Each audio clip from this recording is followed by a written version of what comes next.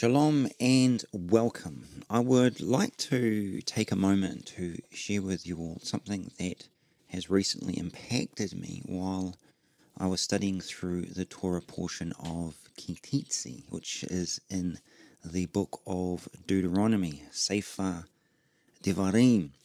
And particularly, I was looking at the verses that we find in chapter 25, verses 13 to 16, and this is what we read in the English.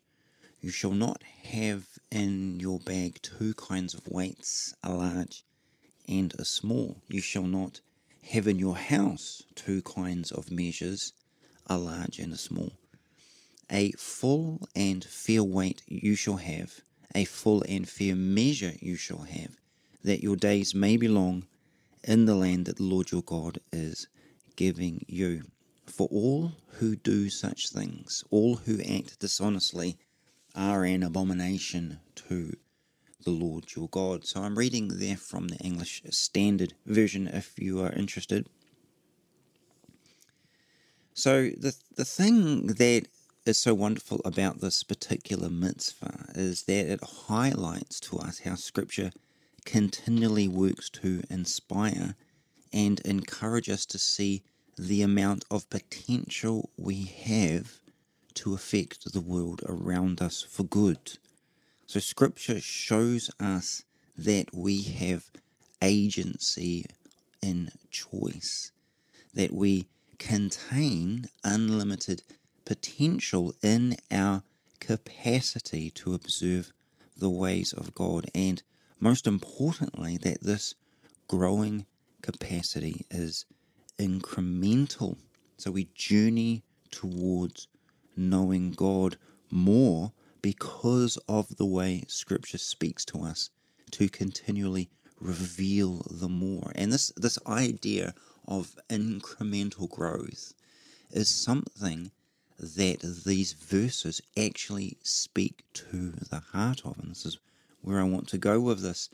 So it's amazing, really, because whenever I think of this idea about the revealing, how Scripture speaks to us to continually reveal the more, I'm always come back to the way David HaMelech speaks about this in Tehillim 119, verse 18, where again, what does he say? He says, Gal Einai, Gal Einai, unveil my eyes via vita, that I may perceive niflaot mitoratecha, wonders from your Torah. It's that unveiling process that is incremental. It's bit by bit, small steps, journeys towards our capacity to observe more, to know more.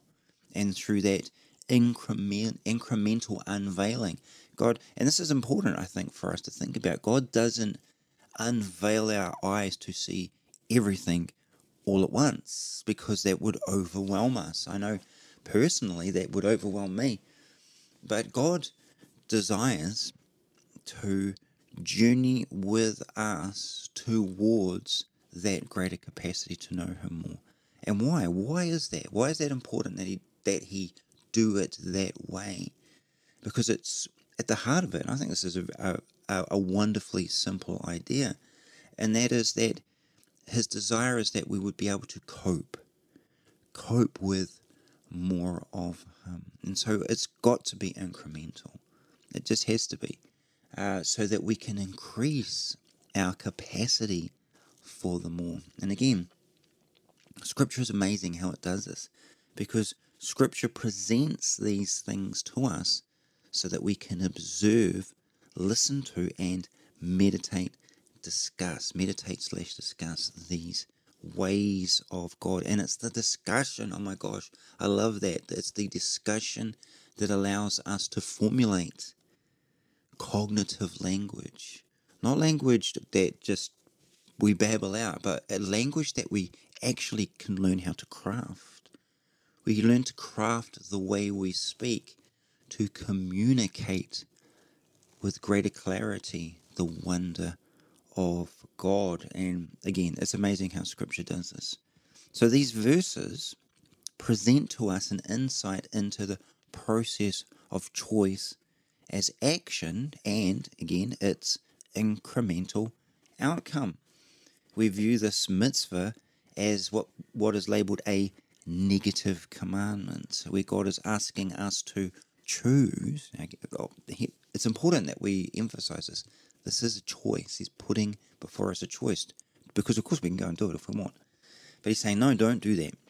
So to choose to not have dishonest weights that can be used to generate dishonest profit in the arena of trade and exchange. So specifically, don't own and have in your possession these faulty weights.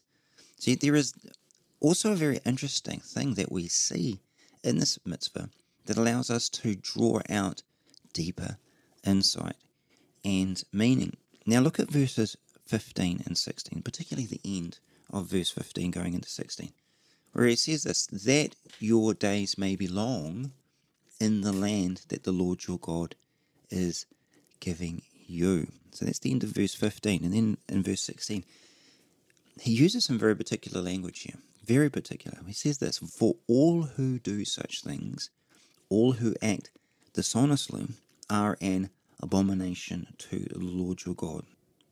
So to act dishonestly, and I love this word here because it says or say avel, so to act dishonestly. So or say comes from the verb asa, which means to build. So the way we act, the way we do life, the way we do things, the intent, and this is interesting, because the reason that it's detestable, because it speaks to the intent, the hidden things, the hidden thing that sits within the heart of a person, and their intent is to defraud. And what effectively they're doing is that is the way they are choosing to build their life. They're choosing to build their life through the use of dishonest weights, large and small. So as we can see, these verses speak to continuity that is established through morality. Again, the end of verse 15, that your days may be long in the land. In other words, what is God saying here? He's saying to understand or set avel, the way you act, the way you build. Is it dishonest? Is it avel? Is it dishonest? And so this continuity, this framework of morality establishes what is continued. So we can see, again, we see in these verses that these verses speak to that continuity, and that is established through morality. So even more important, that this morality is not established by a human idea of morality, but by a divine standard that originates above our own capacity. So we see this in the language used. And because of this, we are able to ask the why question. Why does God do this here? Why does he use such language? Why does he talk about abominations and dishonesty? Because of the use of these dishonest weights, these inaccurate weights that affect trade and exchange. So why is this behavior detestable to God? And is there a flip side that points to something that empowers us to build and thrive, in the way we build? So I recently read an article written by Rabbi Mordecai Dexter that was based on a writing by the Rav Elimelech Biederman, which speaks in an insightful and eloquent way regarding what is occurring in these verses. And I just want to quickly share this with you. We see previously in the book of Vayikra, the book of Leviticus, particularly in chapter 19, verse 11, that God says, don't steal, all right? Don't steal from others. And naturally you would infer that this idea of using dishonest weights is just stealing. So you're stealing incrementally from the people around you. But here's the interesting thing. God doesn't use the type of language that he uses here in the book of Devarim in regards to what he's talking about when he says don't steal for one another. So the Torah describes the specific prohibition of faulty weights. When it does this, it goes out of its way to explicitly condemn the practice, saying, again, that all who do these things are an abomination to God, all who do falsehood. So general theft, as severe as it is, does not carry this harsh condemnation. So again, the why. What is going on here? What is it about faulty weights that warrants the use of such language? Now, to understand this, we need to ask ourselves, how much money is stolen when a person uses a false weight? So in order to fool customers, the use of these weights or the adjustment of the scales, what has to be slight so as not to raise suspicion. So one would probably, again, offset the weight by no more than 10%, maybe even 5%. So if a person was selling, let's say, some apples for $1, let's say $1 per kilogram, but the scale is set to weigh heavier, that means they're going to charge more. They're going to, and it may be 10 cents. All they may be acquiring in that one transaction is 10 cents. But think about this. So after 10 purchases, if it's 10 cents, they're making $1. So after a day, they might make well over $1. But here's where it gets interesting, because we've got to look at this as increment, something that is occurring incrementally. So over a year, this could amount to thousands of dollars. So the crime of false weights and measures is so abominable because it is not simply the result of a one-time temptation. It takes obvious premeditation to alter the scale. So what is it doing? It's speaking to the heart and to the intent of the person doing this thing. So obvious premeditation, obvious thought to alter the scales, to decide each and every day to open up your shop, to do business with false weights, so that every sale is a small act of theft. It is this unrepentant, ongoing engagement in crime that warrants the Torah's severe condemnation. Now, here's where things get interesting, because what is this also pointing out to us? So the choice, the incremental choice to do wrong, that builds in a certain way. But what's the flip side of this? Well, the flip side of this is the incremental choice to do what's right in the little things.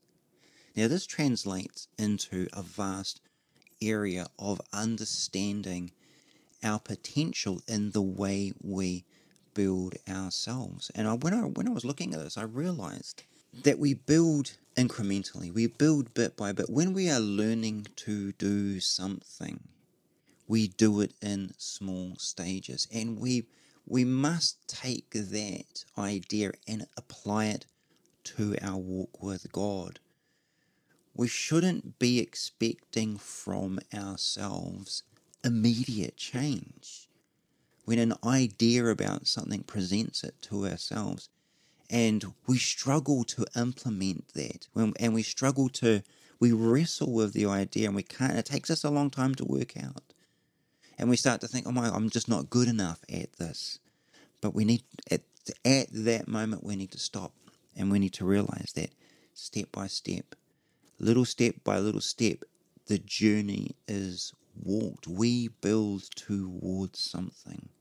When I was learning how to program software languages and create programs, I had to, day by day, I had to struggle with foreign ideas and concepts, incorporating external ideas till they became internalized. And I was just really impacted again by the way Scripture here is talking about an incremental wrongdoing, but we can also look at it as this: is when we don't do that, when we don't do the small little hidden wrong things that build towards a great wrongdoing, on the flip side, we're doing incremental steps of doing the right thing. And consider the effect, even though people may not even be aware of this, but the effect on the community, the effect on our families, the effect on ourselves, because we choose to do the little things. And the way we learn, we understand that it's the little things build the big things. So this is encouraging to us, because again, it speaks to the heart of our potential in the way we build. The grand ideas become a reality because of the small steps. You build a house slowly, methodically, with purpose, making good choices along the way because you choose to use good materials instead of using a cheap material over here or cutting corners here and there. Those little things, again, if you build that way, cutting the corners and then I'm just going to save a little bit of money here and then maybe a bit of little money over here. In the long run, what is the effect? The building, the house, is not as stable. It's not as strong. Some things start to break quicker and sooner than they should because we tried to not do it the right way. So we should be encouraged. We need to encourage ourselves, and we need to see how Scripture is encouraging us. Even when we think it's only pointing to negative behavior, look deeper and see that actually it's showing us that the flip side of the effect of the good behavior, the effect of good choices, to take the longer journey instead of trying to get there quicker and take the shortcuts. Shortcuts may be fun, yes. Sometimes they're helpful, but in the long run, our walk with God is not a shortcut. It can never be. The way we build our lives is not made up of shortcuts. It's made up of the little things building towards something greater, and knowing that our potential is realized because we pay attention to the little things. And how encouraging is that? Because it's the little things that God speaks to, like here in this verse, these innocuous little weights that have profound effect in the long run. He speaks to those little things, and he invests into those little things in us to build our capacity to realize our potential to respond to him and have greater capacity in the long run. How wonderful is his Torah to us. Shalom, shalom, Baruch Hashem.